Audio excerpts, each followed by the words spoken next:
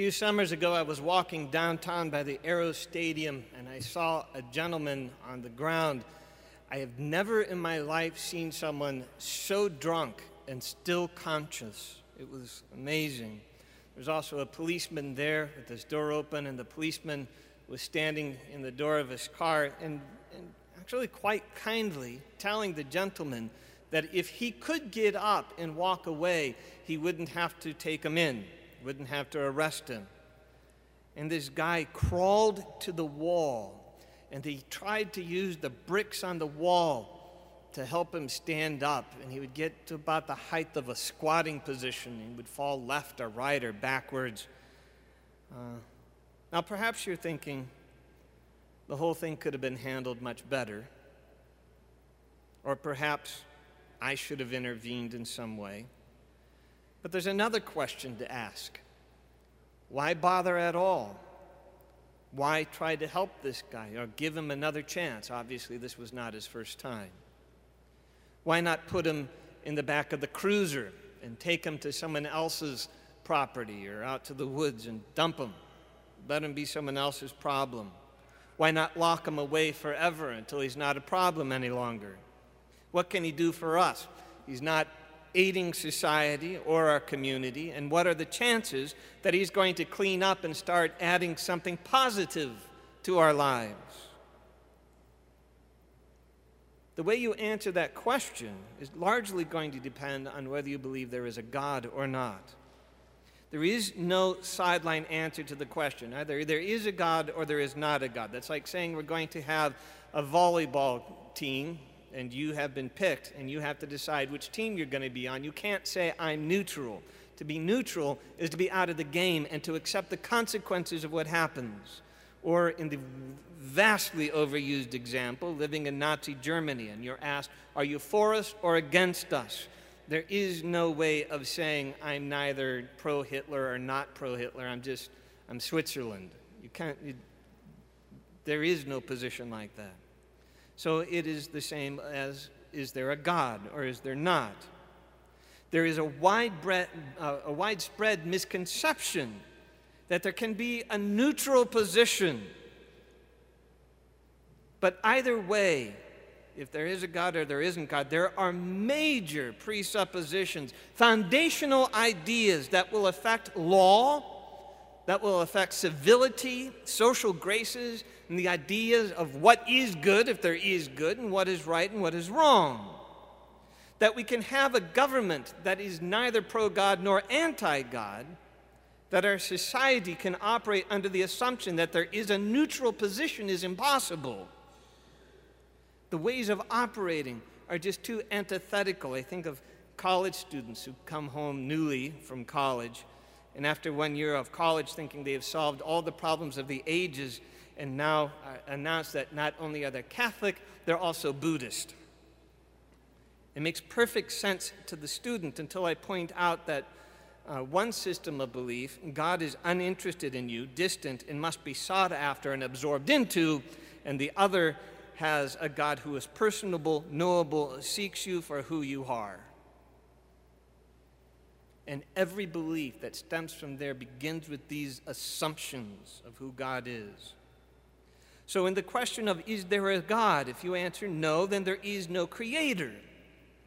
And all that it is, the universe, our planet, the life on it, is pure chance. And we're very fortunate, but it's just pure chance. It was an accident. And if it is a meaningless accident, then if there is no real meaning, then it really doesn't progress toward anything. We're not progressing toward anything. We're just lucky to be. And therefore, there is no truth and there is no good save for that which is determined by those with power. We have a social contract to which we must submit.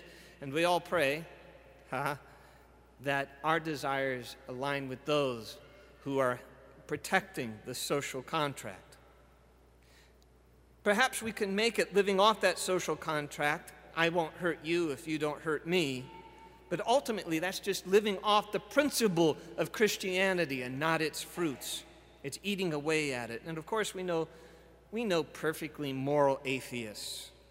And we know believers who are absolute scoundrels. But we're talking about laying general foundations of a people.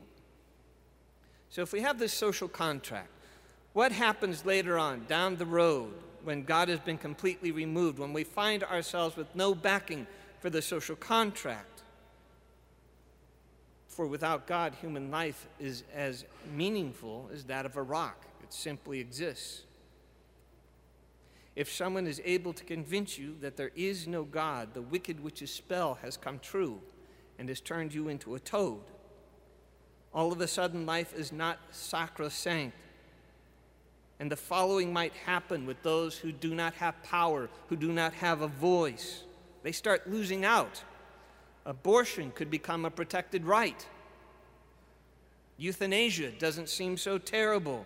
Assisted suicide becomes legal. Porn becomes free speech. Using people in other countries to make cheap products for us seems reasonable. Marriage as a right for adult trumps the public investment in the future. Sounds a little familiar. Why not rid the world of undesirables, as has happened in so many dictatorships? Genocide. Why not do away with the elderly or the sick or the poor or the different or the simply annoying? One of the most chilling things I've ever seen was at the Right to Life March in Washington, D.C., and seeing people in wheelchairs with signs that ask the question, "Am I next?" But for those who believe in God, the universe is a different place. With a creator, there is a purpose to that which is created. Therefore, it has meaning. And most importantly, it is loved. You are loved. For the artist loves that which he creates. It has a goal to reach, a potential, and it has worth simply because of its givenness, because it exists. God made it, and he found it very good. Therefore, it is worthy of love because it is, not simply because it's useful to us, not because a person can do something for us. A baby in the womb, a person who needs a wheelchair, a parent with dementia is worthy and lovable because they are.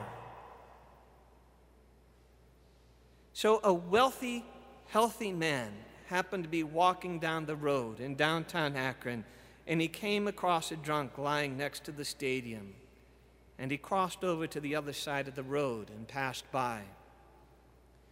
Likewise, a business person came to the place, and when he saw the drunk, he passed on the other side of the road. But when a true Christian saw him, he was moved with compassion, for he didn't see just a drunk, but a hurt and damaged human being who was created by his God, who was loved by his God, who had worth because of his God, and was redeemable because there is a God. And though the guy was a nuisance, his cause doubtful, his being a drain on the coffers of society, he did not write him off, for he too was a son of God.